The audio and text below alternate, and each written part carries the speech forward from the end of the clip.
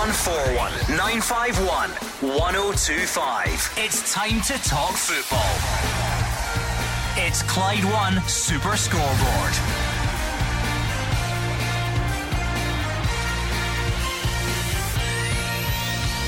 Good evening and welcome to Clyde 1 Super Scoreboard. Scotland get off to a winning start in Euro 2024 qualifying. It's Spain up next at Hampden tomorrow night, and Lawrence Shankland has replaced Shay Adams in the Scotland squad. I'm Andrew MacLean. Joining me in the studio tonight is Andy Halliday and Hugh Keevins. Andy Halliday wasn't even born the last time Scotland beat Spain in a fully competitive match. World Cup qualifier 1984, 2 goals for Mo Johnson, 1 for King Kenny Dalglish. But now it's about today and today's players, and chasing King Kenny Dalglish is John McGinn. 53 caps, 28 years old, 16 goals, and more than halfway towards Kenny Dalglish's record, shared with the one and only Dennis Law. Steve Clarke celebrated his new contract extension with a lovely little win. First time Scotland have opened up with a Euro qualifying campaign victory since 2006, and I don't think they came more comfortable. Hugh just mentioned the game in 1984. That was the year where Hugh celebrated his 50th birthday, so yeah, it was, congratulations, Hugh. Nice day it was too. Yeah, well, I think we're right in the sweet spot at the moment because we've got Saturday's game to reflect on. Of course, that 3-0 win against Cyprus. So if you've got any thoughts on that, we want to hear from you. 0141 951 1025. However, there is also a big game tomorrow, the second game of this qualifying campaign, and it is the little task of welcoming Spain to Hampden, Hugh. Well, listen, I think every now and then, if you're a Scotland, you need a statement result. You need something that lifts the entire nation and makes them say, wow, didn't see that coming. The last one I can remember, Thierry Henry and the French, 2006, victory for Scotland. That's what you're in the market for tomorrow. Yeah, it's going to be quite a different game from the one on Saturday. Yeah, it is. I mean, Spain ranked 10th in the world, always known as one of the top nations, but I don't know, I've got a sneaky feeling. I think it's been a long time since we've had one of these short results. I feel as if Spain themselves are in that little bit of a transition period. I think their squad's a lot different to the one that went to the World Cup, but don't get me wrong, it's going to be a tough task, and certainly needs some slight improvements in the victory against Cyprus. They didn't have a great World Cup, did they? No. Put out by Morocco. We'd beat Morocco, I think. Well, I don't know. They looked pretty good at the World Cup. I don't know. Anyway, let's hear from you at home. 0141 951 1025. Whatever is on your mind, phone in, let us know. 0141 951 1025. I know that, you know, international football isn't everyone's cup of tea, so maybe you've got a point on domestic football as well. We'd like to hear from you too. 0141 951 1025. While you get your calls in, let's go for the Monday awards. I think there's sort of slimmer pickings than normal just due to the sort of lack of games, Hugh, but let's start with result of the weekend. This is a game of the people, for the people. Therefore, I'm going for the team bottom of the championship, who won their first trophy for 30 years yesterday. Hamilton Accies beating Raith Rovers in the Challenge Cup final. That'll do me. Yeah, big result for the Accies. We might even hear from John Rankin later on that one. Andy, result of the weekend? I mean, I've got to go Scotland, and I think any chance you get, you've got to take your home nation. And listen, like I said, it's the first winning start since 2006, and yep, it's against the lowest ranked team in the group. But no, listen, 3-0 victory is comfortable as it gets for me. Goal of the weekend, Hugh? Well, if you score the goal that wins your club their first trophy for 3 decades, I don't care what it looked like. Regan Tumulty, Hamilton Accies goal scorer. That's my man. Yeah, big goal. Andy? I don't get a lot of opportunities to have a wee slide against Celtic these days, so I'm going Stephen Gerrard's penalty. I thought the way he tucked it right into the bottom corner was magnificent. And like I said, I don't get a lot of chances, so I've got to try and take it when I can. Yeah, that one. Good to create at your house, have you? Oh, absolutely, yeah. That one went down well. I haven't seen anything about it on social media over the past few days. Nothing at all. No, nothing. Howler of the weekend, Hugh? I'm going for the Hampden pitch. When John McGinn says it's just unsuitable, we have a double header coming up 29th and 30th of April. Falkirk will play Inverness Thistle in the first Scottish Cup final, and then Celtic and Rangers will have to play the following day on a pitch that will have been cut up like nobody's business 24 hours earlier. I can hear the screaming match already. Howler of the weekend, Andy? I do like Hughes, I've got to be fair, but he's nabbed it in front of me, so I'm actually going to go the referee in the Scotland game. I'm going to stick to a little bit of a players' union. I hated his decision to send the boy off in the 95th minute, and I know, listen, was it the benefit of Scotland? It was 3-0, it was the 95th minute, but to give a second booking for kicking the ball away in the 95th minute when Scotland are just about to confirm their 3-0 victory, I hated it. Performer of the weekend, Hugh, who was your star man? I'm going for McGinn. Has to be. It's more than halfway towards the record held jointly by Kenny Dalglish and Dennis Law. He's 28. We play an awful lot of international football these days. He must have an outside chance of hitting the 30 mark. Andy? I'll go his midfield partner, Callum McGregor, obviously reaching his 50 caps for Scotland, and I thought there was a number of a good performance on the day. I thought the midfield three all gelled really well. Obviously Scott McTominay coming off the bench and making a huge impact, but for me I thought Callum McGregor was the standout performer on his 50th cap. Well, maybe one of these topics is what you want to talk about. 0141 951 1025. Let's hear from you. Let's go straight to the phones actually, because Ken is in Cambuslang. Ken, what did you make of the Scotland game on Saturday first of all? Well, but before I go into the game, can I just ask Andy Halliday a quick question? I wonder what this is going to be. Was picking Callum McGregor there your way of trying to appease the Celtic fans after they comment about Gerrard's penalty? Yeah, that was what you call tongue-in-cheek, Ken. I gathered that. Anyway, I thoroughly enjoyed the game on Saturday. Although, I agree with Andy with the referee, but also those free kicks he didn't give for Scotland because they were blatant as far as I was concerned. But I enjoyed the game. Really looking forward to the game tomorrow night. I think we got on the jury still out. He only had like 2 saves to make in that game on Saturday. He'll be really tested on Tuesday. And in that respect, I would put on Scott McTominay ahead of, say, Ryan Jack. I think Scott McTominay has proved in the past, when he's played in defence, that he's good there. And if he has to drop back, because Spain will attack more, that's a given, they'll attack more. And Lyndon Dykes, he'll probably play up in front of his own. That's what my thoughts will be for Tuesday. Yeah, just over 24 hours until the game, Hugh. People will start picking their own team and their squad selection. Steve Clarke, I'm sure, will probably have a clear idea at this point in his head of who he's going to pick. If we go through what Ken said there, he started with Angus Gunn. I think it would be a surprise to anyone really if he decided to change his goalkeeper going into this game, but this is a very different test for Angus Gunn, who pretty much had nothing to do on his debut. But it'd be an even bigger test of Xander Clark or Liam Kelly to make their international debut against Spain.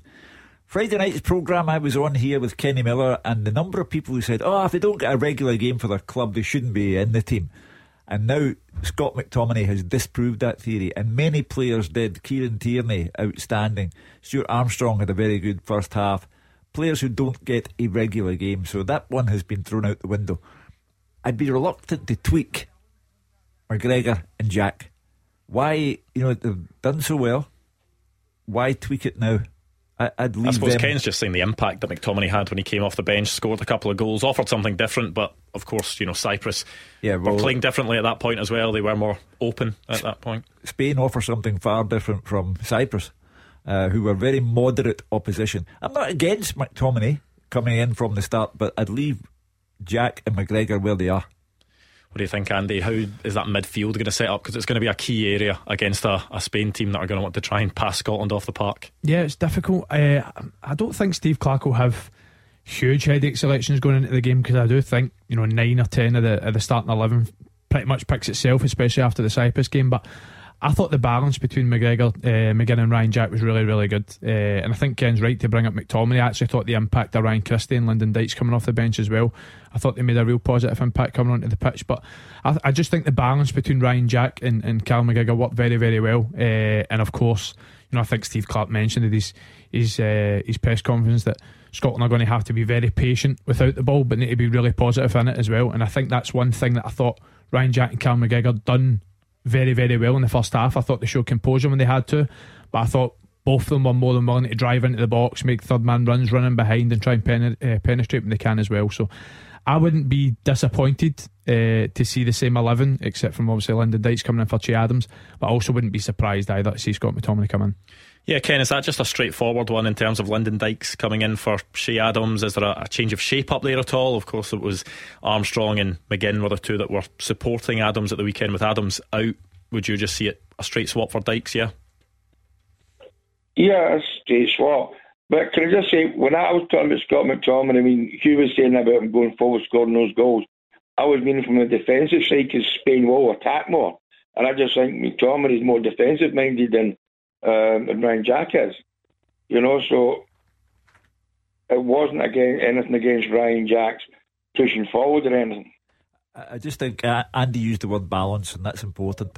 I think at the back of his mind, Steve Clarke would be in agreement with Andy that that's important. And you've got McGinn, McGregor, Jack where they ought to be.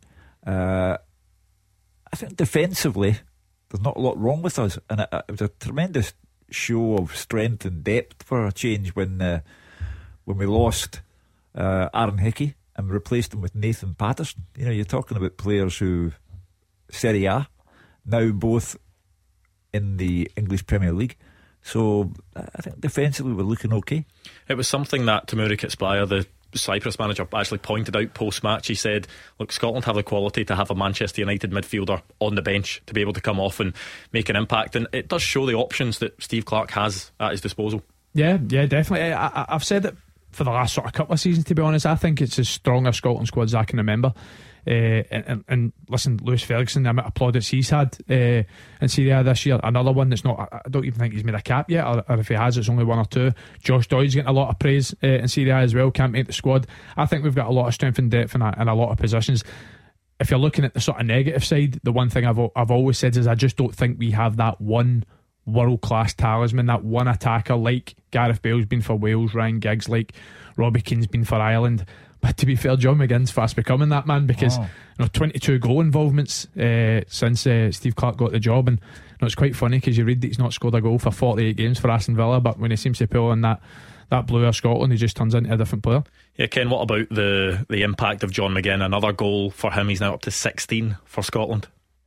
Oh, I mean, that guy, I think by the time he ends, he's going to be on like near 40 probably. You know, he's just, you know, if he was missing, then the Scotland fans would be worried, I think, you know.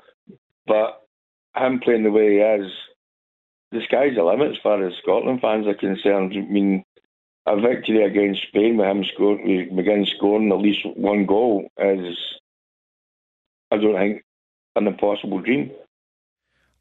I'm not going to stand here and tell Unai Emery how to do his job, but are you maybe surprised that John McGinn hasn't played a more sort of attacking role at club level, just given how well it's worked under Steve Clarke? Yeah, more advanced. I actually think he has a couple of times recently, and I think they've actually been talking about a sort of upturn in his performances. Not quite added the goals to domestic football like he has for his country, but listen, he's a player that's went down to the English Premier League straight from Hibs and performed very, very well in the Championship, getting them straight promoted into the Premier League. I think he got Player of the Year in his first season in the Premier League as well. So he's been a fantastic player and a fantastic servant for Scotland. I think you always look at the sort of talisman for the national side. I think James McFadden was that for a number of years, and I think John McGinn's fast becoming everyone's fans' favourite for the national team. Yeah, I think the stats back it up, Hugh. I said a stat at half time, which is slightly changed because of what happened in the second half, but under Steve Clarke, no Scotland player has made more appearances for the national team under him, scored more goals, or at that point provided more assists, but he's now been overtaken by Andy Robertson after the second half. But when you talk about talisman, the word that Andy used there, that is just John McGinn for this Scotland side. Yeah, you can't have a side without him being in it. You know, as long as he's fit and healthy, then he's written down by the manager, first name on the list. It can't be any other way. You've got 16 goals. It's amazing that Dennis Law, who stopped playing football nearly 50 years ago, and Kenny Dalglish, who stopped playing a long time ago as well, they're still there, record holders of the goal scoring, 30 goals, the pair of them. But John McGinn has an outside chance. He's got 5 good years international football. Well, in fact, that's 16 goals and 53 caps, so that's basically a goal every 3 games anyway. So who knows? Like you said, I think he's only 28, so you'd like to think he's still got another sort of 5-6 years at the top level in Scotland's national team. So I've no doubt that he's seen that, and he's got one eye in that in the back of his head. I don't think there's any doubt about that. Yeah, well, time will tell. We'll see how John McGinn gets on the goal scoring chart. Certainly not bad at the moment. Thank you to Ken. 01419511025. Let's hear from you, whether it's reflecting on that win against Cyprus at the weekend, whether you want to look forward to the game against Spain as well. Let's hear a bit from Steve Clarke, actually, just on what he made of that performance on Saturday. It's been a while since we had a good start in a European qualifying campaign. I think somebody said it was 2006 since the last time we won an opening qualifier. So I've mentioned that. I think it's always good to get off to a fast start. Cyprus are a good team. I know Tamuri Kisbaya, their coach. I worked with Tamuri at Newcastle. His teams are always good, well organised. They had a good result. Last friendly game they played, they went to Israel and won 3-2. We know how difficult it is to go there. So we expect a tough game. That clearly was a clip that was from before the game that I think has been labelled wrong there, just noticed halfway through. But he was talking there about the fact that getting off to a good start is massive, and Scotland have done that. Yeah, there's no downside to a 3-0 victory at home that gets you off the mark. However, let's keep a sense of perspective. Cyprus were very modest opposition. I don't think that Spain are anything like the team of 10 years ago. Nothing like. But they will still present far more formidable opposition than Cyprus did. So there'll need to be an upgrade in performance from Scotland. Yeah, how big in that sort of jumping performance will there need to be from Scotland based on what we saw on Saturday going into tomorrow night? Yeah, definitely. I thought the first half in particular was as comfortable a Scotland performance as I've seen without being spectacular. I don't really think Cyprus sort of posed any threat, but what I will say is I think you see a lot of what Steve Clarke's been working on with the Scotland team within that game, because although I do think at times they were sort of patient out of possession, they were compact, you could see they would try and trigger on a press out wide. It came for the Aaron Hickey chance. I think it comes for the second goal as well, and I think that's really important going into the Spain game, because I just think if you're going to sit deep and try and frustrate Spain for 90 minutes, I think you're just waiting to lose. I think they do have, although they're not the same side as the 2012 European champions, they've certainly got a lot of players that can hurt you. So I think Scotland will certainly have to have a clear game plan on how to frustrate at times, but certainly try and make an impact at the other end of the field as well. 01419511025. Give us a call now and you could be up next. You are the voice of Scottish football. Call 0141 951 1025. Clyde One Super Scoreboard. Andy Halliday and Hugh Keevins here with me, Andrew MacLean, on tonight's Clyde One Super Scoreboard. Before the break we heard from Ken. He had a few ideas of what he wants to see Scotland do against Spain tomorrow night. If you've got some thoughts of your own, 0141 951 1025. I did say before the break we were going to hear what Steve Clarke made of the game on Saturday. Let's hear that clip now. Good start to the group, 3 points. Some good things and some things that are not so good that we have to get a little bit better at. But overall, very pleasing. Nice to start the group with what looks like a comprehensive home win with a 3-0 scoreline. Let's start with the positive. First 30 minutes I thought were outstanding. I thought the rotation within the pitch, the movement on the pitch on both sides were really good. Robertson, Hickey getting forward, Tierney stepping in for the back, Ryan Porteous stepping in for the back, Stuart Armstrong picking up good positions, running with the ball. I thought we were really good for 30 minutes, and then I just felt we got a little bit sloppy, a little bit casual, maybe on the pitch. And I said to them at half time, maybe you feel it's too easy, but it's not, because the scoreline says it's not. And second half was just about trying to pick up the momentum we had in the first 30, and maybe it took us a little bit longer to do that than we should, because you're always looking for the second goal in a game like that, because you know the second goal is probably the crucial goal. I mean, Steve Clarke could have ended it there and said, 3-0, 3 goals, didn't concede, very happy with it, but he goes on to mention a few things that he thinks they can do better, which is just showing that he's always striving for more. And so he should. Any manager should. Scotland beat Cyprus 3-0. Spain beat Norway 3-0. We're on top of Group A on alphabetical order. Now we have to be word perfect against the Spaniards tomorrow. Much room for improvement, but very talented players within our squad. It promises to be quite the occasion. Let's go back to the phones. 0141 951 1025. That's the number Simon in Kilmarnock has dialed. Simon, what are you thinking tonight? Hi guys, hope you're all well. You too. I really enjoyed the game actually on Saturday. It was a bit of a weird atmosphere. Andrew, you were there. You might know that yourself. I don't know, to be honest, whether that's down to only having a few hours of pub time before the game, or whether it was the actual game itself. But I've never really felt that was really comfortable. I can't remember a time being at Hampden watching Scotland where I didn't really feel that Cyprus were going to offer anything really. And I thought the overall performance was we just did what we needed to do to get the 3 points. And when you look at other results that happened over the weekend, Denmark losing to Kazakhstan, it just shows you there's no easy games in international football. Certainly no easy games at this kind of level. And to get the 3-0 result and to get the 3 points on the board was the most important thing going into tomorrow.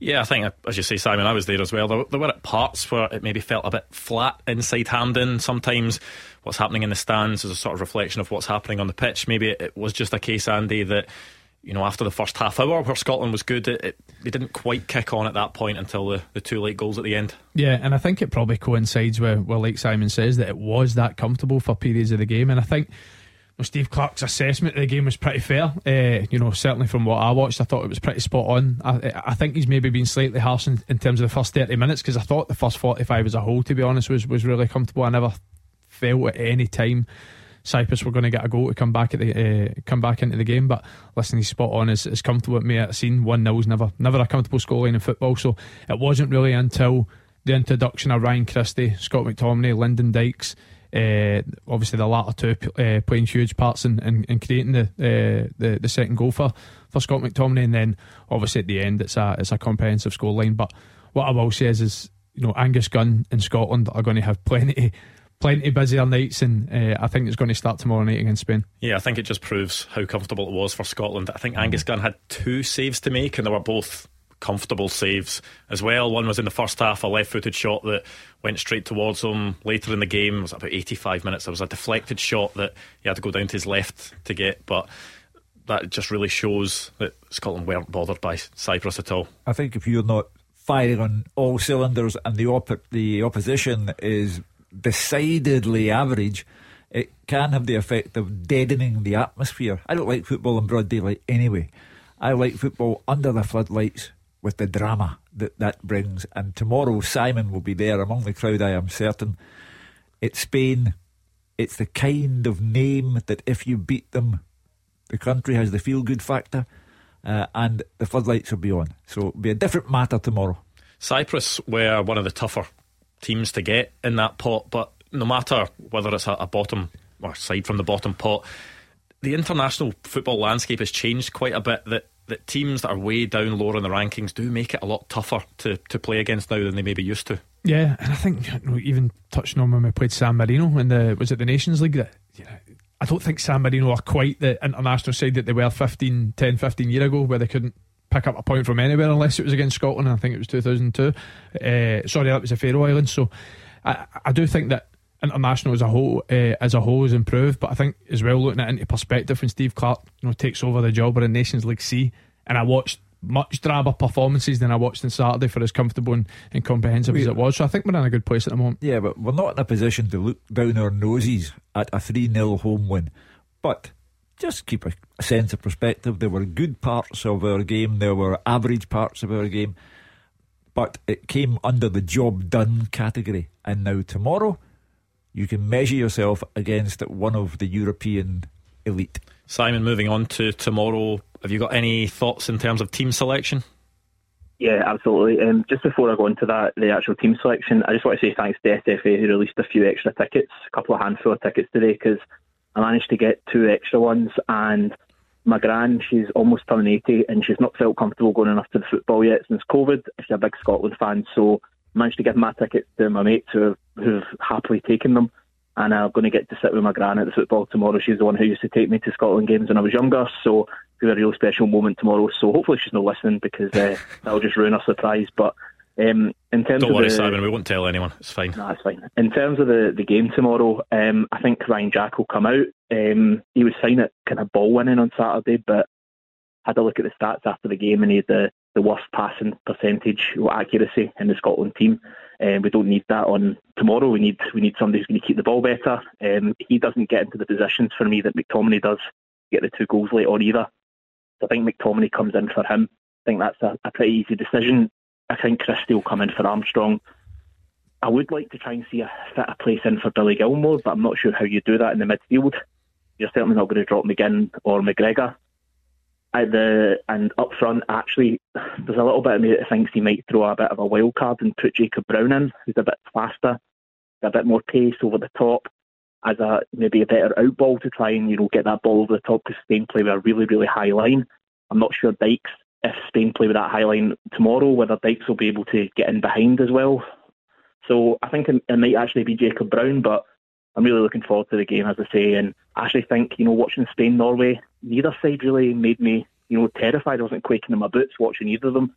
Spain got a couple of late goals, but, as we did. But, just really looking forward to it. I actually think tomorrow could be one of those special Hampden nights, as Hugh says, under the lights. And, if there's a man who's going to do it against a bigger team, it's Steve Clarke.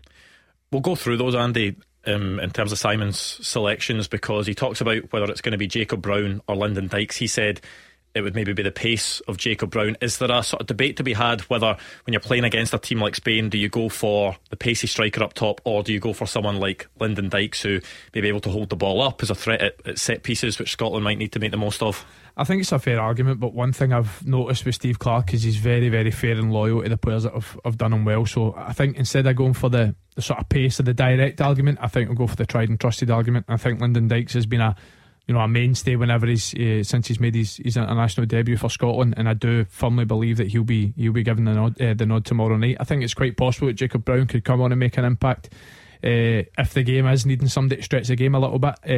From the players that Simon did mention about coming in, one that I really don't think will happen, and the reason is I really think Stuart Armstrong's legs and ability to run in behind could be a huge asset to Scotland tomorrow night. I think Ryan Christie is a fantastic football player, but I think it's one where he tries to pick up little pockets of space and sort of play it in behind to a pacey Jacob Brown, shall we say. But I think Stuart Armstrong's willing legs to run in behind and be that sort of presence out of possession as well is a big reason why I'd give him the nod again tomorrow. You're discounting the possibility of your own captain, Lawrence Shankland, called into the squad? Well, it's funny because I was speaking to a couple of friends about this earlier on. I think a big thing is that I've not really seen Jacob Brown play a lot of football, and I get obviously the benefit of playing and training with Shanks every single day. And although he's not been included in the original squad, I think going into the game tomorrow night, if we are 1-0 down, if we are needing a goal, I know who I'm bringing on out of two, and that's not being biased because I play with one every single day. But I think it's certainly a positive for Scotland that Shanks is back in the setup. 21 goals for his club this season. I think four caps for Scotland and one goal as well. So I think if there's a goal to be had tomorrow, I wouldn't be surprised to see him come onto the pitch. Simon talked about the midfield. Does the shape of that midfield change against Spain? Because it was more of a box, really, wasn't it? With Jack and McGregor, with McGinn and Armstrong higher up. Does that need to change? Does there maybe need to be a sort of a flatter three with one ahead supporting a striker? I think it's interesting to see how they set up in that respect, because to touch on it earlier when Steve Clarke talked about being patient without the ball, which I don't think there's any doubt. I think everyone's expecting that, but if you do fall back into that flat back five and that flat back four, it then becomes very, very difficult to get up the pitch. And then if you've got a Lyndon Dykes who isn't blessed with blistering pace running behind, he can become a bit isolated up there as well. So I do think there'll certainly be at least one advanced. I would like to see us approach with the same setup, because listen, of course Cyprus are a completely different opposition, but I still feel as if the sort of balance out of possession was good. I thought they were compact at times, there was a trigger to press at times as well. And listen, I do think we should have some type of goal, and of course you've got to be wary of Spain's threats, but being the home side and with obviously ambitions to get this big result at the 1984 game that Hugh was talking about, I would like to see us take a positive approach. Well, thank you to Simon. I hope you and your gran enjoy the game tomorrow night. I hope she's got a warm coat. I hope so as well, actually. But thank you to you. Let's go back to the phones. 01419511025. David is in West Lothian. David, what's on your mind? How you doing, guys? You all right? Yep. All good, David. I thought Saturday, you say, was very comfortable. You're right with your analysis. I thought it was really good. We never felt threatened at all. I thought, as you said, the game was that easy with regards to no threat for the Cyprus. Sorry, that it did reflect on the stands. I thought the atmosphere was pretty flat and pretty poor. I think tomorrow will be obviously completely different. I'm really looking forward to it. I think it will be a great atmosphere. I think the crowd will be up for it. I think we need to play our part. absolutely, we need to get behind the team. And I'm looking forward to it. I think, as you say, under the lights, the Spanish coming to town. I just think it could be pretty spot on. It could be excellent. It could be a great night. Yeah, David talks about the crowd getting behind. I think that just comes more naturally to a crowd, doesn't it? When it's a game under the lights, a big opponent in Spain, you would expect the atmosphere just to be up a notch than it was on Saturday. Yeah, I mean, with the greatest respect, if Ross County, for example, go to Celtic Park or Ibrox, the atmosphere is not the same as Andy Halliday coming with Hearts to Celtic Park, or Aberdeen going to Ibrox. It just makes for a better atmosphere tomorrow. It's under the lights. It's a full house. It's one of the European aristocracy, Spain. They might not be the Spain of 10 years ago, but nevertheless, to take their scalp for Stevie Clarke at the beginning of this European qualification campaign would be a tremendous result for him. So everything about it points to the atmosphere and the game being far superior to what took place on Saturday. How much can a crowd help on a night like that? Massively. I think especially the Tartan Army and what they've brought to Scotland over the years. You know, that one of the best performances I've seen Scotland produce, since my time supporting them, was probably the game against Denmark last year. And Denmark were on a major unbeaten run themselves. Obviously they were already qualified for the campaign, but it was a huge night for us. And I thought the atmosphere on the day, I don't think when the atmosphere was that much, I don't think they allowed the Scotland players to settle for a minute. I think if Scotland are to be successful tomorrow night, not only does it need a big night from the pitch, but it needs a big night from the stands as well. And listen, there's nothing that gets the crowd going like a good old fashioned Scotland tackle, and I think there's going to be plenty of opportunities of that tomorrow night. David, you mentioned that the crowd maybe wasn't as loud as you'd hoped for, but the fact that there was a sellout, a full crowd for a game against Cyprus, the opening qualifier, does that show just how far Steve Clarke has managed to take this team? Seen videos of the last time Scotland played Cyprus and Steve Clarke's first game in charge. There's a lot of empty seats behind the goals. When you see the replays of those, it shows the sort of connection that the Scotland team now have with the supporters. Absolutely. I think we've got his back at 100%. I think his team selection, there was no sort of, he should be in, he shouldn't be out. He's got his team spot on. Yes, the formation, everybody's sort of thinking, a wee bit defensive against Cyprus. But as you said, there's no easy game, is there? And we've got a 3-0. You're a bit your hand off for a 3-0 at the start of the game, considering the last time we played them. But I think he probably had that formation. That's his favoured one, and he's probably sampled it a wee bit to make sure we're going to be right for tomorrow night as well. I mean, he's probably ensured he's got a balance in. I don't think there'll be that many changes. Obviously, the forced one up front. But I can't see that much change. It wouldn't surprise me if he still keeps Jack in there as the ball winner. I know the guy before mentioned about his pass rate and all that. I get that. McTominay came on and made a difference, but I think he's came there. He's got the team together. He's picked his best 11 for Cyprus, probably with the Spanish game being the main thought anyway. So it wouldn't surprise me if the rest of the team stays the same. Well, thank you to David. If you've got any thoughts on Scotland or on anything else you want to chat about tonight, 01419511025. 0141 951 1025. This is Scottish football's league leader, Clyde One Super Scoreboard. Andy Halliday and Hugh Keevins with me, Andrew MacLean, in the studio for Super Scoreboard tonight, reflecting on Scotland's win against Cyprus on Saturday, and of course looking forward to that big one at Hampden tomorrow. Looking forward to that against Spain. Let's go straight back to the phones. 01419511025. William is in Craigend. William, what are you thinking ahead of tomorrow? How you doing? Good evening, guys. I think Clarke should change it up a wee bit. I know he won't, but I think he should go 4-3-3. I think this, and Hugh's already touched on it. This Spain side are the side that won the World Cup. They've not got the Iniestas, they've not got the David Beers, these kind of players. So I think this Spain side are more in a transition where I think Clarke can take advantage of that because we've got a settled side.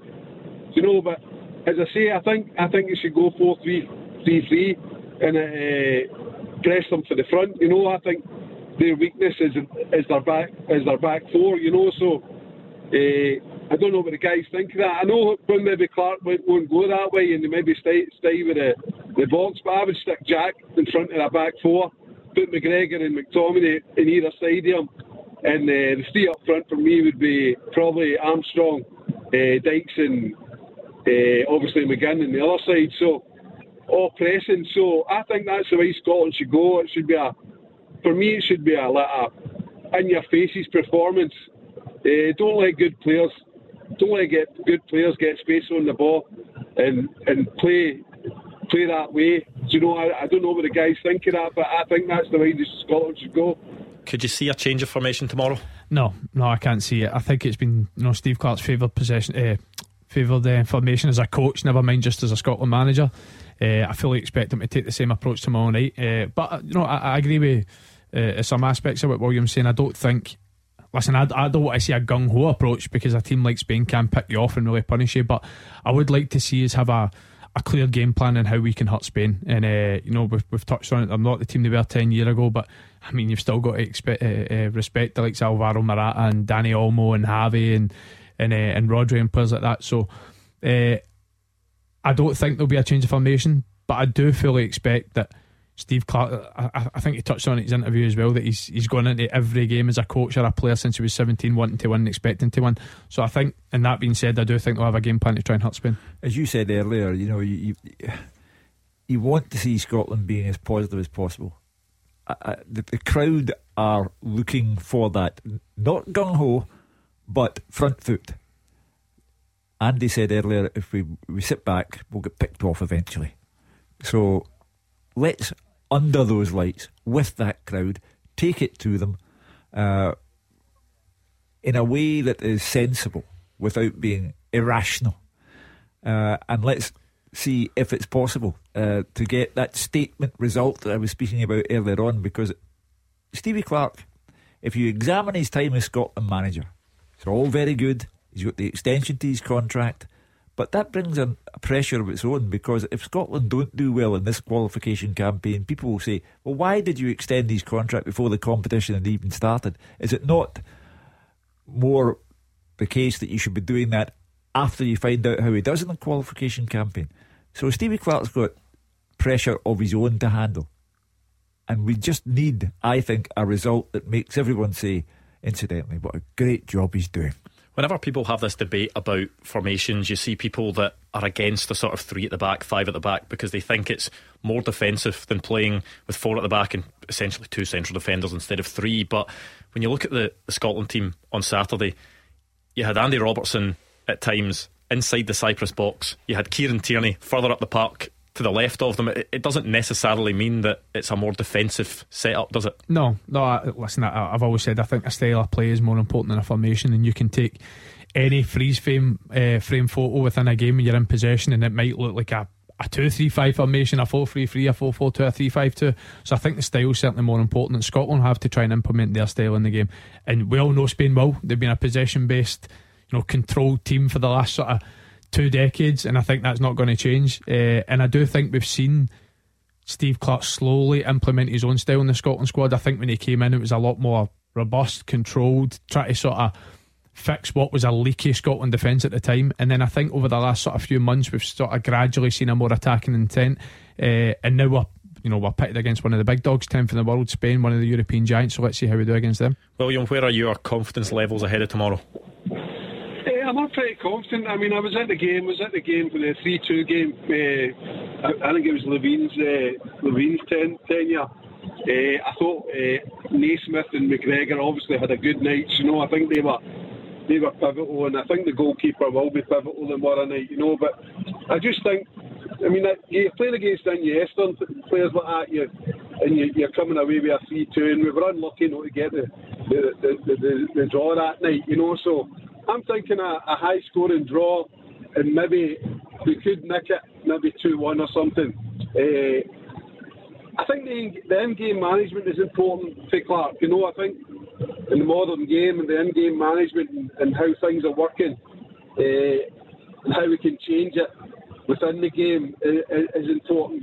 So I think if he looks at it and it's not working, and his ability to change it is important for me. He's got a gold star in his jotter for in-game management on Saturday, because he brings on McTominay, he scores 2 goals. I just think, understand that beating Cyprus was what we should be doing, and we did it and it's job done. Understand that Spain will be an altogether different proposition, but we should not necessarily be quaking in our boots.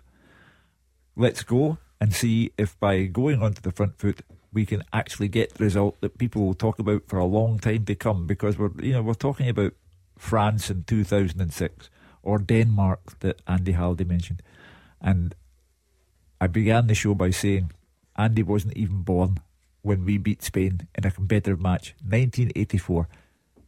39 years? Let's go and try and rewrite history after 4 decades. You know, as William says, we won't be coming up against Xavi, Iniesta, David Villa, but Steve Clarke won't be underestimating this Spain team. I think William had said that, you know, the weakest part of Spain's side is their back four, or certainly in defence. You look at the guys that started their game against Norway, 2 Real Madrid players, 1 Manchester City player, 1 Barcelona player.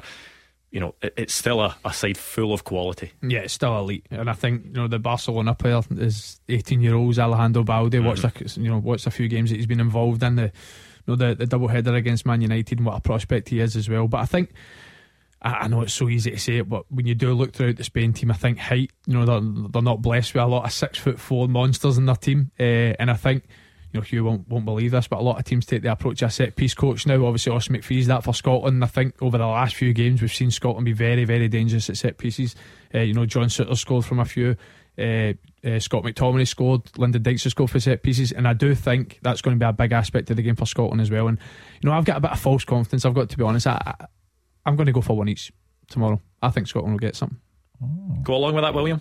Well done, that's what I like to hear. A wee bit of positivity. I think 2 each, but and maybe 2-1 to Scotland if we can keep them out, you know. But I think we've got a good chance tomorrow night. And I think the way Clark's got the team going and what he's done the last 2 years puts us in a good place. And I think we're ahead of Spain in that regard. I think they're still in transition. I think they're still trying to build a team, you know. So I think we're a couple of years ahead of Spain in that regard, even though they've got better players, you know, if you look at it that way, you know. I will refrain from giving a prediction because we all know what happens. Just predict Spain 3-0. Yeah, just go for an easy Spain win and we can all sleep easy tonight. That's it then, Spain 2-0. Michael, good stuff. In terms of starters, William, who are the guaranteed starters for you for Scotland in this game? Guaranteed starter. So I think McGregor. I don't think you can drop McGregor and McGinn, you know. But I didn't think there was a need to play Jack and McGregor against Cyprus. I thought it would have went with a Gilmore or a Ferguson, you know. But I think for this game he needs a Jack. I think he needs a Jack and a Gilmore. He needs a Jack and a McGregor. And with McTominay scoring 2 goals, I think it's hard to leave him out, you know. So I think that would be my 3 guys. I don't think I think Dykes is a starter for me as well, you know. I don't think there's anybody else. I think it probably would have been Adams, but I do think Dykes is the main man for me. Well, thank you to William. It's now time for this. Beat the Pundit with the Scottish Sun. For the best football news and opinion online, thescottishsun.co.uk/football. Beat the Pundit time, your chance to take on either Andy Halliday or Hugh Keevins for the bragging rights and of course for a signed ball as well. Answer as many questions as you can correctly and you could win that. All you need to do is give us a call, 0141 951 1025. Make sure you do that before the news at 7 o'clock and you could be up next. Tackle the headlines. 0141 951 1025. Clyde 1 Super Scoreboard. Hugh Keevins and Andy Halliday in the studio with me, Andrew MacLean, and tonight's Clyde 1 Super Scoreboard. We've been looking back on that Scotland win against Cyprus on Saturday, looking ahead to that big game at Hampden against Spain tomorrow. So we want to hear your calls on those. 0141 951 1025. Maybe you've got something else on your mind. Maybe you want to change the topic altogether. We'll hear from you as well on 0141 951 1025. Or you can tweet us at Clyde SSB. But first, it's time for this. Beat the Pundit with the Scottish Sun. For the best football news and opinion online, thescottishsun.co.uk/football. Beat the Pundit time. Hugh, how's your form? Rubbish. I lost on the tie break on Friday night. didn't even understand the question, and gave an answer that left the audience not understanding the answer. Yeah, we did test Andy on that, and during the break, and he did a lot better than you did. So we'll see if you can bring that form into tonight, Andy. If it's you up next, I'll do my best. My form's been not too bad. Right, up is Darren, who's a Celtic fan in Possil. Darren, have you played before? Yeah, I've played before. How'd you get on? I bet Kenny Miller. Oh, Kenny's decent as well. There we go. Who would you rather play? Yeah, I'll take Andy. Oh, there we go. Right, heads Andy Halliday, tails is Hugh Keevins, and it's Hugh Keevins. You don't get your wish.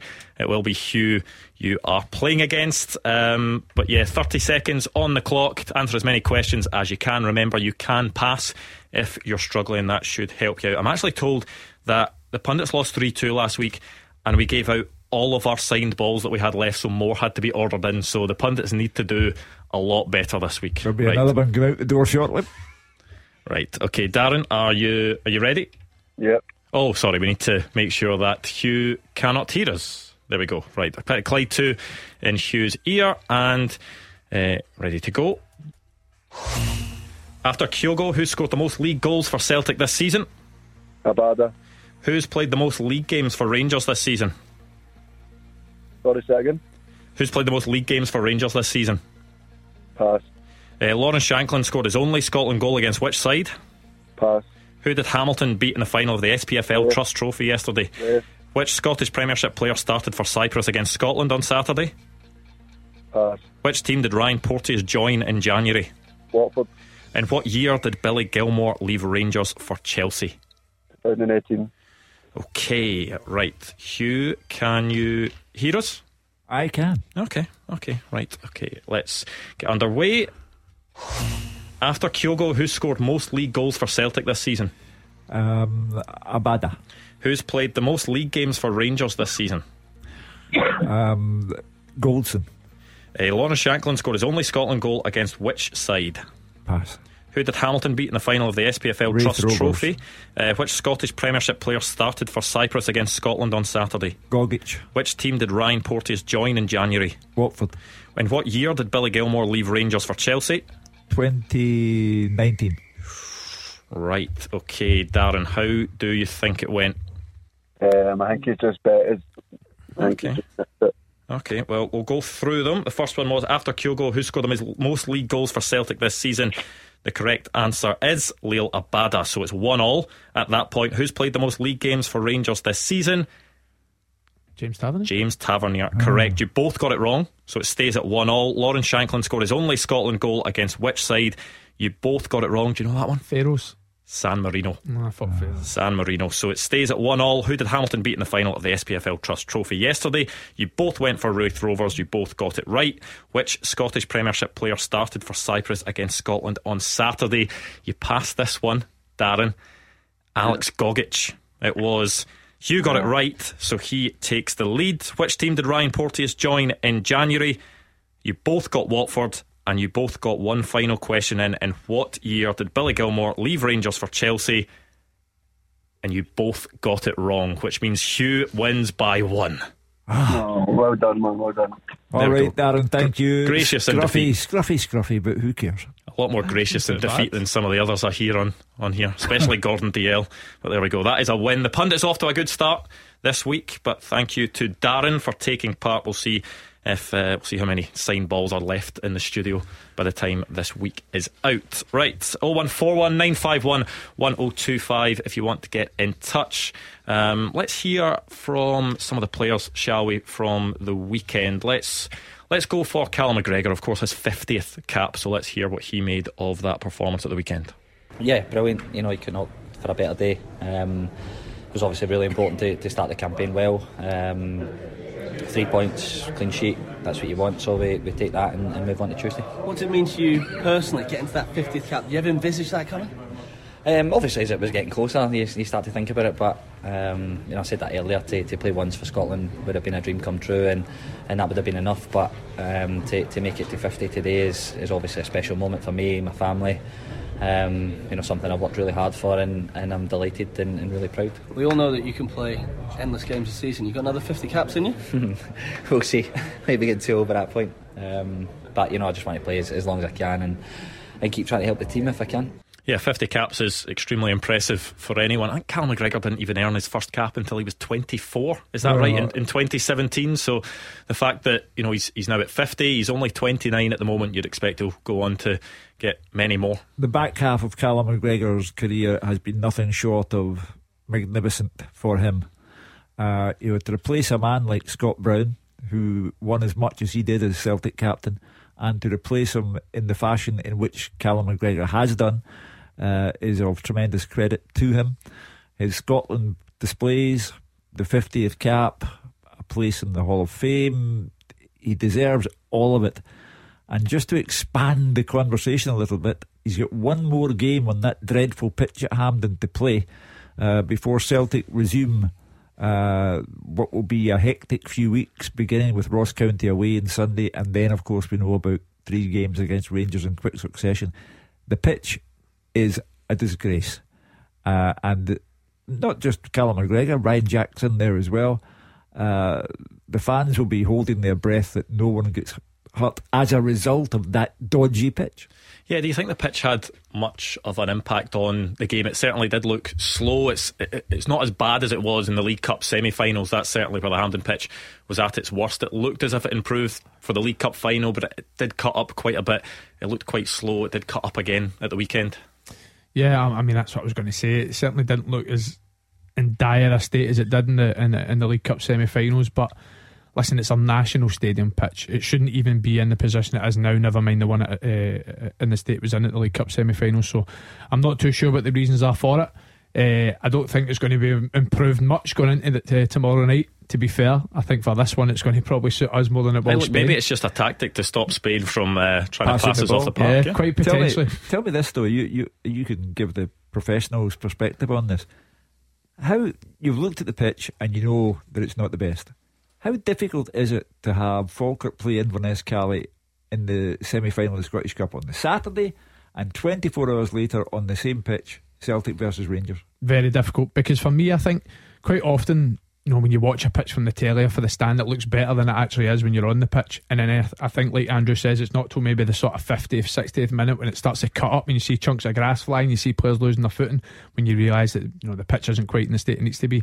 If you fast forward a 90-minute game, potentially 120, to then a day later another big Scottish Cup semi-final, the pitch is going to be in an even worse state from the get-go. And like I said, it's our national cup, it's our main cup, it's a big spectacle for everyone watching Scottish football, and the pitch should be in a much better state than it is. And Postecoglou and Michael Beale have both had their say on the Hampden pitch, and nothing has been done to improve what's going on. So it can only be that this pitch is going to be a major talking point for the semi-final between Celtic and Rangers. I think they have made moves to improve it. It's just that it's maybe not been as easy as they'd hoped. Yeah, and for me, there's no excuse for that, because when you talk about the League Cup semi-finals, we watched 2 games on a really poor pitch, and it certainly affected the standard of the football we were watching.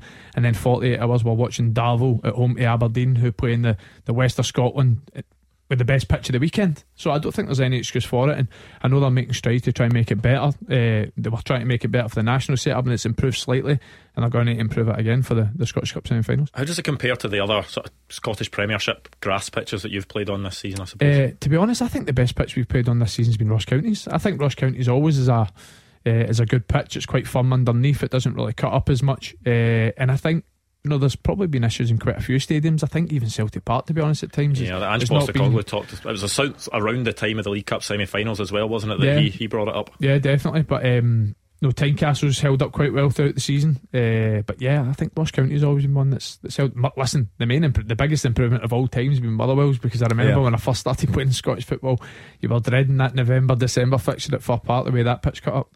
They even sorted out the slope and everything. Yeah. Mm-hmm. Right, let's go back to the phones. 01419511025. I think we were going to speak to Brian, who's just disappeared, but we'll speak to John, who is up next. John's in Clyde Bank. John, what have you got in your mind? Hi there, how are we doing? Yeah, Andy, how are we doing? How are you doing, John? Not too bad, boys. What is basically, I'm just regarding the Scotland and Spain game. I think Spain's there for taking. I mean, come on, look at Scotland. They were playing under this guy. They're magnificent. I'll tell you what, John, that line isn't very clear. We'll try and get the producer to clear that up for us. I'll take John's first sentence. Spain are there for the taking. That sentence should be banned straight away, because maybe it's just optimism, Hugh. You should try it sometime. Well, maybe it's just disrespectful. You can't just say they're there for the taking. They've just won 3-0 at the weekend as well, same as Scotland. So first of all, I understand optimism, but optimism has to come with common sense, and you can't just say they're there for the taking. It doesn't make sense. John, I think we've got you back now. Hello, how you doing? There we go. Hello. There we go. Better signal now. Basically, I think Spain's there for taking, guys. Basically, I think this Scotland team, they're all got growing confidence at the moment. I think the main man is John McGinn. He's outstanding. I think I'm going to have to jump in there, John, because the line isn't too clear. But I got your point there. You were saying that John McGinn is the main man. We have talked about him already, but he is just such an influential player for Scotland. Where does he fit into the game tomorrow night, Andy? Because we've seen him in that role where he's up supporting the striker. He's making runs into the 6-yard box to finish things off. Will he play the same kind of role against Spain? I hope so, but I think the beauty of John McGinn is he's got so many attributes. I think I don't really see a major weakness in his game. I think he's got legs, he's got athleticism, he uses that famous backside very well out of possession. I think in possession he's obviously got the onus to get forward, join attacks, bust into the box and score goals, and that's why he has had 22 goal involvement since Steve Clarke's got the job. And you look at the next best after that, it's Lyndon Dykes with 10, so it's almost double. So he's certainly been Scotland's talisman, and I think no matter where he's deployed in the game tomorrow night, I think he is probably the first name in any sort of Scotland team sheet, and has been for a couple of seasons now. But I do hope we see him in that more advanced role and being a bit brave and breaking into the box, because he's been a goal threat for us. You talk about talisman. He's been Steve Clarke's personal talisman, and therefore you don't touch a thing. Just let him play where he is at his best. The potential is always there for a goal. John the caller is from Clydebank. John the player is from Clydebank, and every time he pops up on the telly, my wife still says, "Is that the wee boy McGinn that lived down the road from us?" Well, let's hear from the man himself. We've ended the hoodoo of the opening game of qualification campaigns, and even though I'm being fussy and picky, it's a big 3 points. PTSD from the Euros at that back stick, so thankfully I got that in. In the house, I'm looking up.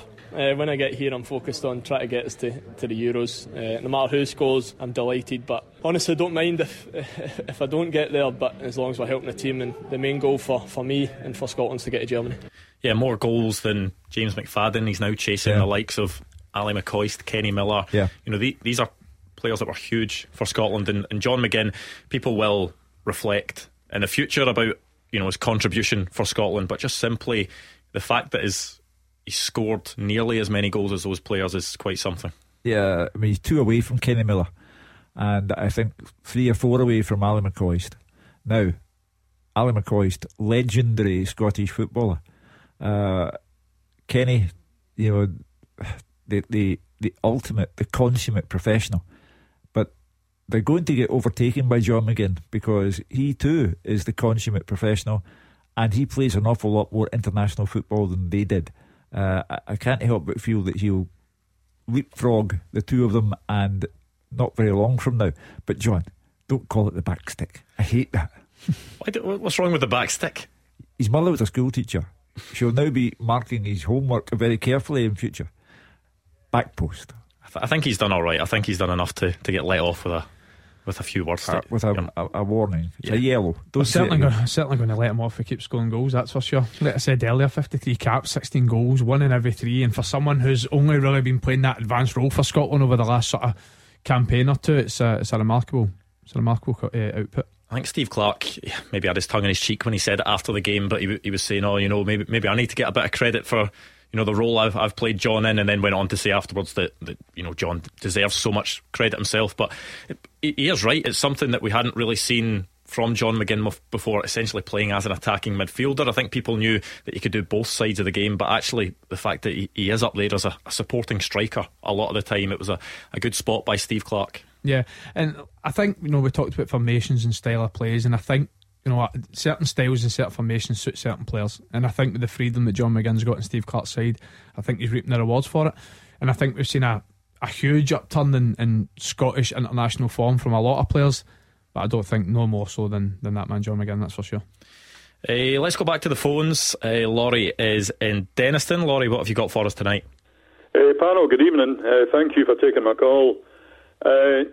My thoughts on the game tomorrow are that historically Spain has always been a team that has played possession-based football, and I would doubt that is likely to change tomorrow. In fact, I'll boldly predict, before a ball is kicked in earnest tomorrow, that Spain will probably keep the ball anywhere between 70 to 80% of the time. Now, if that's the case, then obviously it means that if we have limited opportunities, we have to make the most of them, and I think that could best be served if we played when we get the ball, we're able to break with speed going forward. I wouldn't play Lyndon Dykes tomorrow. I know he's a big physical guy, he's 100% a tall, but he's glacial-like in his movements without being unkind to him. I would go for Che Adams and Jacob Brown. Well, Che Adams is out the squad, Laurie, so he can't play. Well, thanks for enlightening me. I wasn't aware of that, But certainly Jacob Brown and another, John McGinn, of course, as a utility forward breaking from midfield. So I think it's vitally important that when we do get the ball, and I think that's likely to be very limited, we're able to make the most of the few opportunities that present themselves. The panel's thoughts? It stands to reason that in all probability Spain will have more of the ball than us. I would persevere with Dykes. I think he can just be a nuisance, sufficient to make space for others. If not, he occasionally scores 10 goals did you say, Andy? Who, sorry? Dykes. 10 goal involvements. Yeah, 10 goal involvements. Well, I don't think, I think Laurie's placing an awful lot of trust in Jacob Brown, and we simply don't know his capabilities. With Laurie talking about pace and getting up the park, how crucial will Andy Robertson and whether it's Aaron Hickey or potentially Nathan Patterson be on the other side in doing that? That was going to be my point. I think when you're talking about the limited possession that Scotland might have, and you're talking about breaking at pace and who can hurt Scotland, I think a big onus is on the wing backs to do that. And if you do have a Lyndon Dykes up there, it's then his job to hold the play up a sufficient amount of time to get your wing backs involved. So the beauty of football is, Laurie, you only need 1% to score a goal. So whatever percentage of possession that Scotland may have, they certainly need to make it count. Well, thank you to Laurie. 01419511025. We'll hear from you next, and also we'll get a full-time teaser up and running as well. Taking your calls on Scottish football.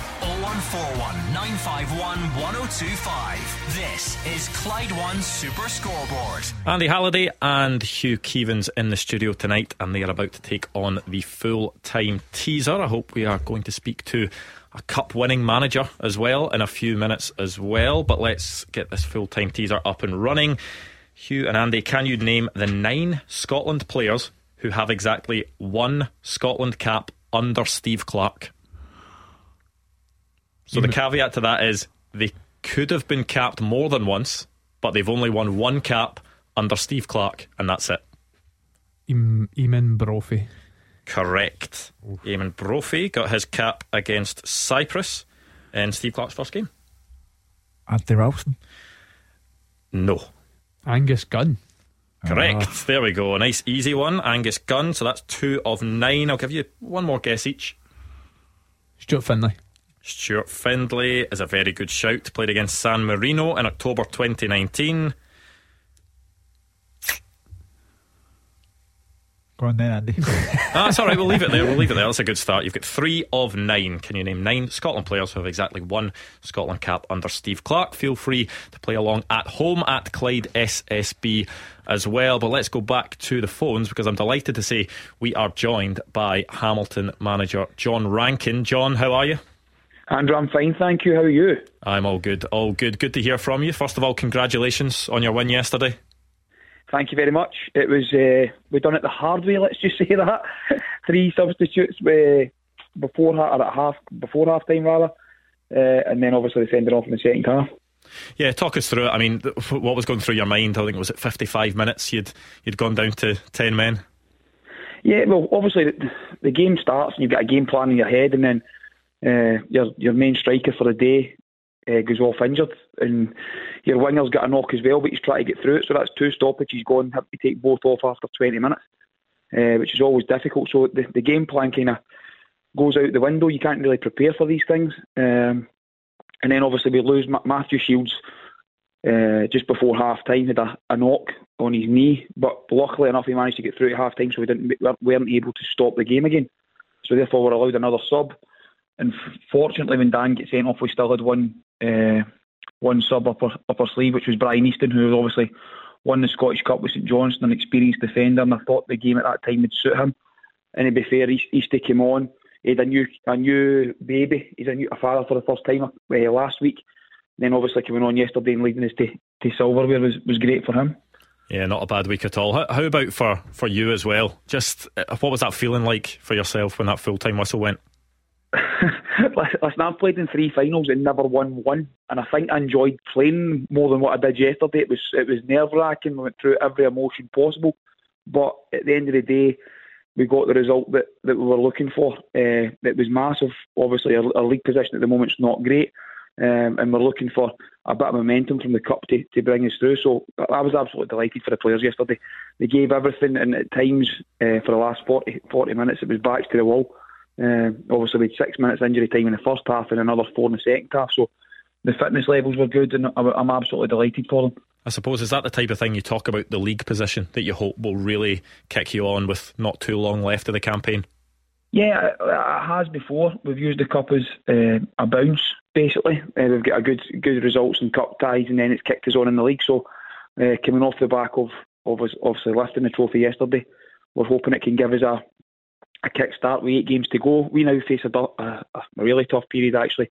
We are Saturday, Tuesday for the next 3 weeks. So at this time of the season, it's difficult, especially when we don't carry a big squad as it is. But at this stage of the season, when you are having really meaningful fixtures, then you've got a chance to continue a run or bounce back pretty quickly. I did see your comments in your post-match interview. Did you get much sleep last night? I slept on the couch. Listen, my wife and kids were at the game, obviously. So I made a tongue-in-cheek comment, and obviously it's went viral. So I was in the bad books for a wee bit, but luckily Maria's okay now. I think, John, it might be a case of a fertile imagination. Would it? Hugh, do you know what I was really impressed with? I was really impressed with my maths. How that came off the top of my head so quickly, I haven't got a clue, but we managed to get there. But that league that you're in, the Championship, you've got a game in hand, or is it 2 games in hand over Arbroath? We've got a game in hand over Arbroath and 2 games in hand over Cove. And then you look at the Arbroath Queen's Park game, and Only Coyle's side lose 1-0 to Arbroath. Your league makes no sense at times. It doesn't, no, but that's the Championship. Obviously, anyone can beat anyone in their day, and that makes it an exciting league. For me, I've always said it, even when I played in the Premier League, I think the Championship's the most exciting. Anyone can win it, and anyone can find themselves at the bottom after a bad run of results. But this season, I think we've went to Inverness when Inverness were at the top, probably about October time, and we beat them. We were near the bottom at the time.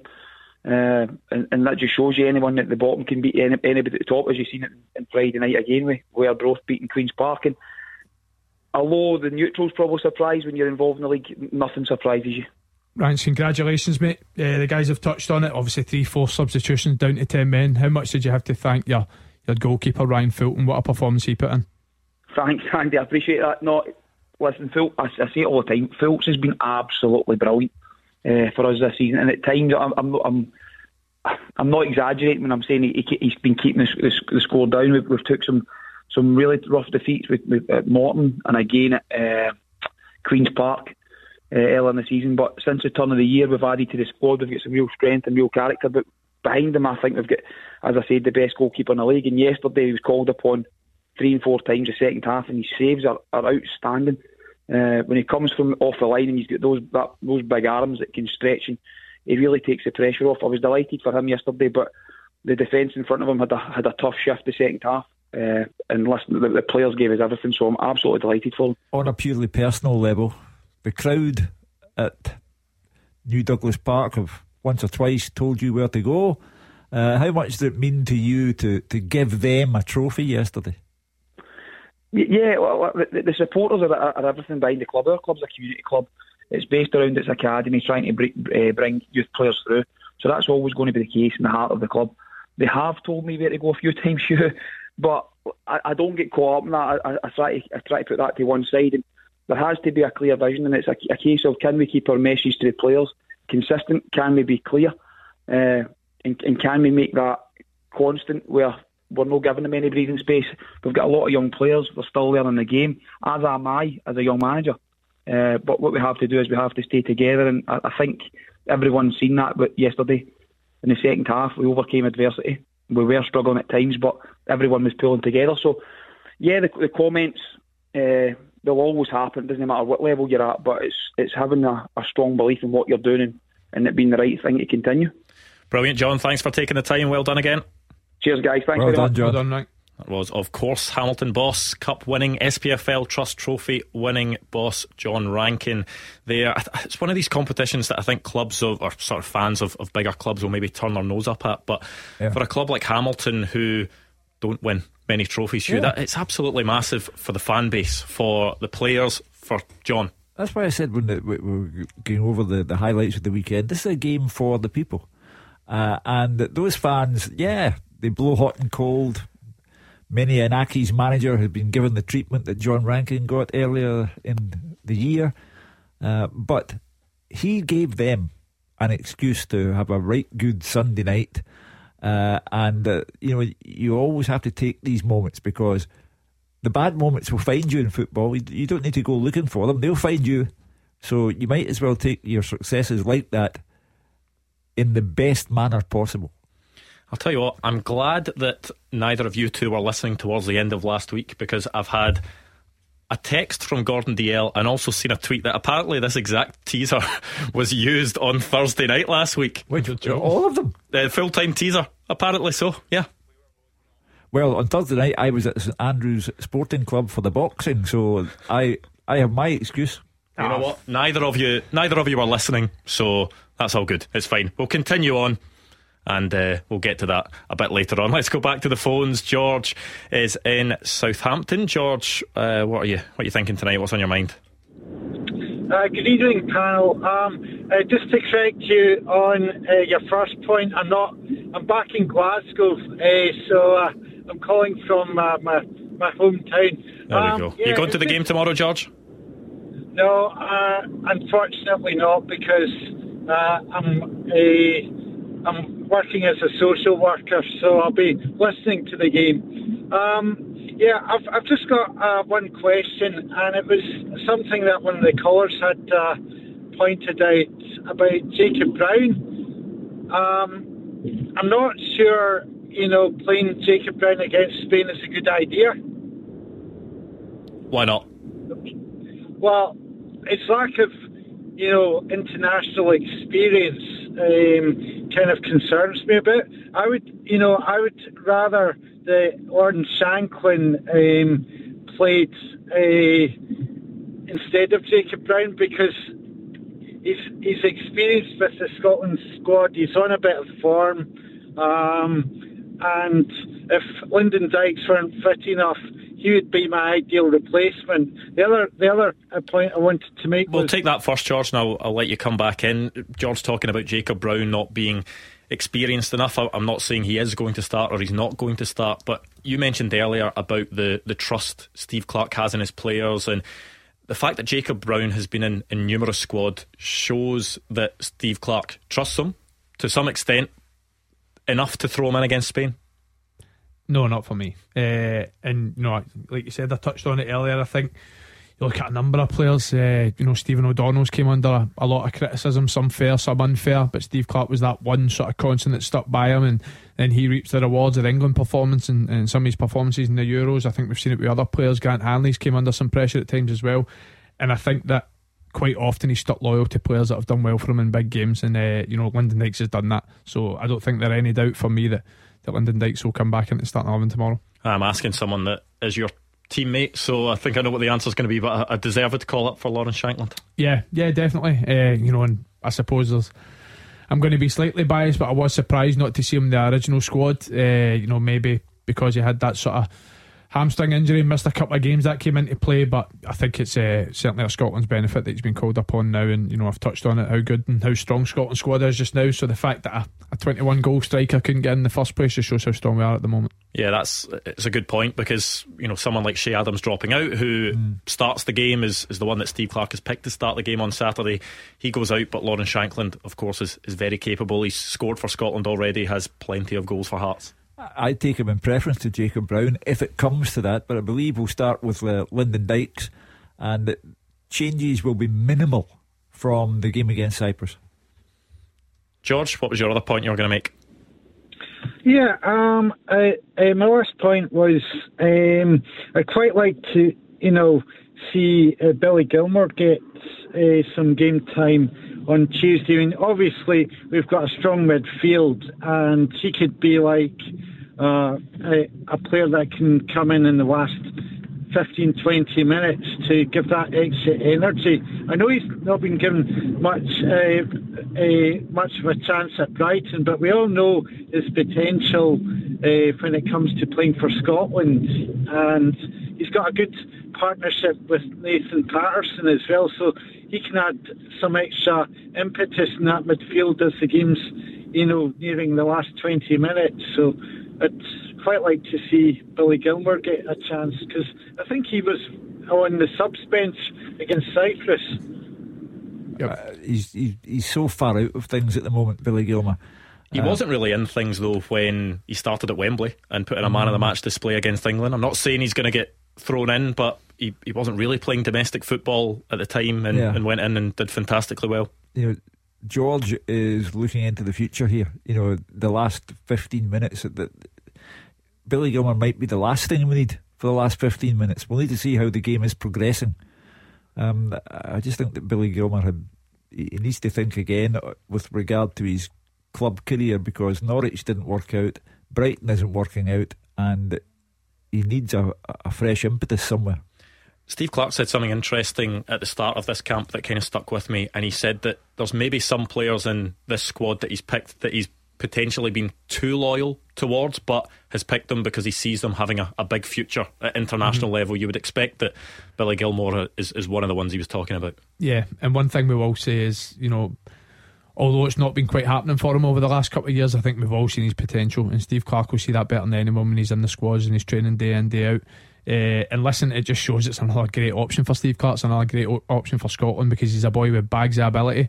We're probably yet to see it on a consistent basis at club level, and I think that is the next step for him. He needs a real run of games at domestic football to really kick on and start to show that potential that we all see on a regular basis. But I don't think there's any doubt in my mind that Billy Gilmour's going to be a massive player for Scotland over the next decade. Well, thank you to George. Let's get back to the full-time teaser that definitely wasn't used last Thursday as well, and none of us heard of it. Can you name the 9 Scotland players who have exactly 1 Scotland cap under Steve Clarke? Look, it's a different question, because Angus Gunn's been added to that list since then. So you've got him, you've got Stuart Findlay, and you've got Eamon Brophy. You have 6 more to get. I mentioned him earlier, and I'm not sure if he's got 0, 1 or 2, but Lewis Ferguson?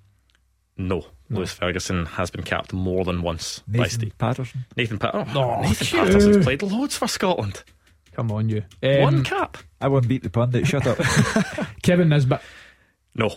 I'm toiling then. Greg Taylor? Greg Taylor? No. Greg Taylor's got lots of caps for Scotland. What are you talking about?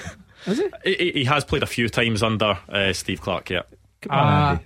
Again, this guy could have a few under Steve Clarke, but I can only really remember the one because it was the first one he came back and played, and I've got to go with John Souttar. John Souttar, no. Oh, I'm struggling then. Right, okay, I will get more answers from you after the break. If you want to give us a call, 01419511025. Number one for football in Glasgow and the West. 0141 951 1025. Clyde 1 Super Scoreboard. Andy Halliday and Hugh Keevins with me, Andrew MacLean, in the final part of tonight's Clyde 1 Super Scoreboard. 0141 951 1025 if you want to get in touch. A bit of work to be done on this teaser, which people have kindly pointed out to us was also used last Thursday as well. But you know what? We'll power through because neither of you heard it. Thanks for listening to the show, guys. And we've proved that's for sure. I was into the boxing. I've told you that twice now. Can you name the 9 Scotland players who have exactly 1 cap under Steve Clarke? So you have Angus Gunn, you've got Stuart Finlay, and you've got Eamon Brophy. 6 to get. Alan Campbell. Alan Campbell, yes, correct. He got his cap against Armenia. John McLaughlin. John McLaughlin, yes, the only goalkeeper on the list. That is, 4 more to get. I'll take another answer from you each. Lewis Morgan. Lewis Morgan, no. Actually, 3 more to get. Yeah, 3 more. Aye. Oh no, 4. Sorry, 4 more to get. Mark McNulty. No, he was capped under McLeish. A couple of caps at the end of McLeish's tenure. Gary Mackay-Stephen. No. Hugh. Right. You're getting on my nerves now. You know right, that. chuck in Kenny Dalglish as well. Think defenders, and we'll go to Graham in the East End. Graham, big game tomorrow night. What are you thinking ahead of it? That's probably the best question you could ask. Good evening, panel. Hi, Graham. Massive game tomorrow, and there's a few points. So I'll try and start at the beginning and then get to the end. I know that sounds a bit crazy, but it actually sounds very logical, Graham, to be honest. Well, okay, thanks for that. I did go to school. So I spoke to the producer, and it's to do with basically the back line or the back low line for Scotland, and also the goalkeeping situation. I think Hugh touched on it the other night. I can't remember what night that was. I think Kenny Miller said the exact same. I mean, you've got three untried goalkeepers. So let me fast forward, and I'll come back to that. Craig Gordon was your number 1, and Marshall was probably his number 2. So are we that bad in an element of football with grassroots? And I remember this going back to Hampden when the Dutch guy was looking after the Scotland setup. I can't remember his name for the life of me right now. But bouncing back, it might sound a wee bit inconsolable to a certain person, but in this gun, is he the answer for the Scotland setup? I mean, that's my first. Well, Steve Clarke seems to think so anyway. Sure. Yeah, I mean, we were once really well off in that department, and then Alan McGregor retired from international football. Craig Gordon had his awful injury, and David Marshall retired from international football as well. So we are back to the drawing board on that one. And I think that Steve Clarke wanted to believe that Angus Gunn could be the man to hold down the job for the foreseeable future. He's had 1 game, kept a clean sheet. We don't need to overthink this. Angus Gunn goes in to play against Spain tomorrow night. It's as simple as that. And clearly Angus Gunn has the confidence of the manager, a level of confidence that, with respect to them, neither Liam Kelly nor Xander Clark have. Otherwise they would have been in before now. So don't overthink it. Angus Gunn plays tomorrow. Graham? No, I'm not overthinking it, Hugh. I think you're mismanaging this. I am thinking it because it's my team. I'm Scotland born and bred, and I will follow my nation, to my hard eyes. But my point being is, which I truly, with all respect, I think you've missed, is Mr. Gunn the next answer? Because where's the grassroots? Where's the guy behind, your Craig Gordons and your Marshalls and your Alan McGregors? We should touch on base here, Hugh. 100%, 110%. Good. Andy Gorham. I can keep going. I wonder if part of this is just how lucky Scotland have been over the last few years when it comes to goalkeepers, because we have had some top players in that position. Craig Gordon, David Marshall, Alan McGregor, And I think Graham's point is that he just doesn't feel the options at the moment maybe stack up to those players. They had big, I was going to say boots or gloves to fill, certainly, but Angus Gunn is the man that Steve Clarke appears to have chosen to take over. Yeah, I agree with Graham's point though, and I take it into isolation, because I don't think he's meaning just the goalkeeping scenario, because quite rightly pointed out, some of the goalkeepers we've had, it's probably been our strongest department as a national side for at least a decade anyway. But I seen the stat the other week about the number of Scottish players that are playing domestically in Scottish football. I think you look at Celtic squad for how strong it is, you look at Rangers squad for how strong it is. There's not a lot of Scottish internationals or Scottish young players in there. Even my own club, Hearts, Hibs. I think right now I don't see a lot of young, exciting Scottish players coming through. And listen, there may be times for that in academies up and down the country, but I'm a big believer in the development of Scottish football, and I see a lot of teams, a lot of clubs with players at under 14, under 15, under 16 levels where you think they've got a big future in the game, and then when it comes to the ages of 18, 19, 20, just don't quite reach the heights that we want and what we expect. So I do worry about that. I do worry about that myself. While the goalkeeping pool has diminished with the loss of David Marshall, McGregor and Gordon, at the same time we've produced some of the best fullbacks we've ever had in Hickey, Robertson, Tierney, Nathan Patterson, Josh Boyd coming through as well. Yeah, in Serie A. These things happen. We can't get an out-and-out Scottish centre forward to save our lives, but at the same time, clubs like Celtic and Rangers are involved in trying to keep tens of thousands of people happy and qualify for the Champions League and make money. So if your top striker at one club happens to be Japanese and your top striker at another club is a Colombian, then that's just the way it is. We are not producing the players. Look at our under-21 team. Very poor. We've had another going over from Wales in midweek in a friendly 3-0 yesterday it was actually, and then it was a 3-2 defeat to Sweden on Thursday. Look, this is the type of topic that you wish would come up earlier on the show, because we've only got a few minutes left. I think there's definitely time for that type of discussion at more length in the future. Certainly, Graham, it's an interesting point. What was your other point that you wanted to make? Basically, just Andy stole my thunder. There's nobody coming through.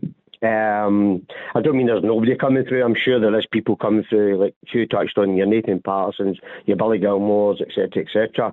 Came back to grassroots, and Andy's a professional. He played for my club, the love of my life, Rangers. He's with the bad team, the new Hearts, so the other Rangers. A wee joke. He touched base on, as I say, stole my thunder. There's nothing coming through. I can't. My young cousin plays for under 17s at Rangers, Steve MacLean.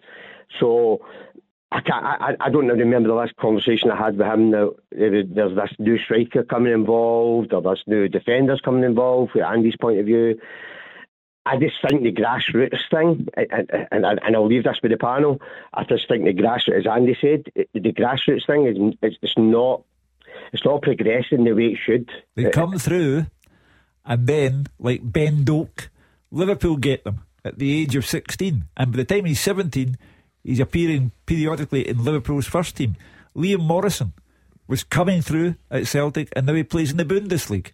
That's what happens. They are coming through. The clubs can't hold on to them. Yeah, a lot of that is to do with sort of Brexit rules and the fact that bigger clubs are now looking within the UK, the English clubs looking at young players within the UK. That is certainly an interesting discussion. Thank you to Graham. I'm sure we'll get into that in a bit more detail, but that's time. Essentially, we've got to get work on this teaser. Can you name the 9 Scotland players who have exactly one cap under Steve Clarke? You've got Angus Gunn, Alan Campbell, Stuart Findlay, John McLaughlin, Eamon Brophy. I think I've got 2, and then I'm going to need some clues. Okay. Paul Hanlon, yes. And Barry Douglas? No. But think Paul Hanlon and another Hibs Lewis Stevens player who used to play for Hibs. Paul McGinn? Yes, Paul McGinn. 2 more to get. One is a fullback who was at Aberdeen, moved down south, topical from what we were talking about. Youngster. Ramsey. Calvin Ramsey. And finally, a teammate of yours, Andy Halliday? You're joking. Need to get it. We're running out of time. It's Stephen Kingsley. Thank you for all your calls and all your tweets. Thank you to Andy Halliday and to Hugh Keevins. Stick around because Callum Gallagher is up next.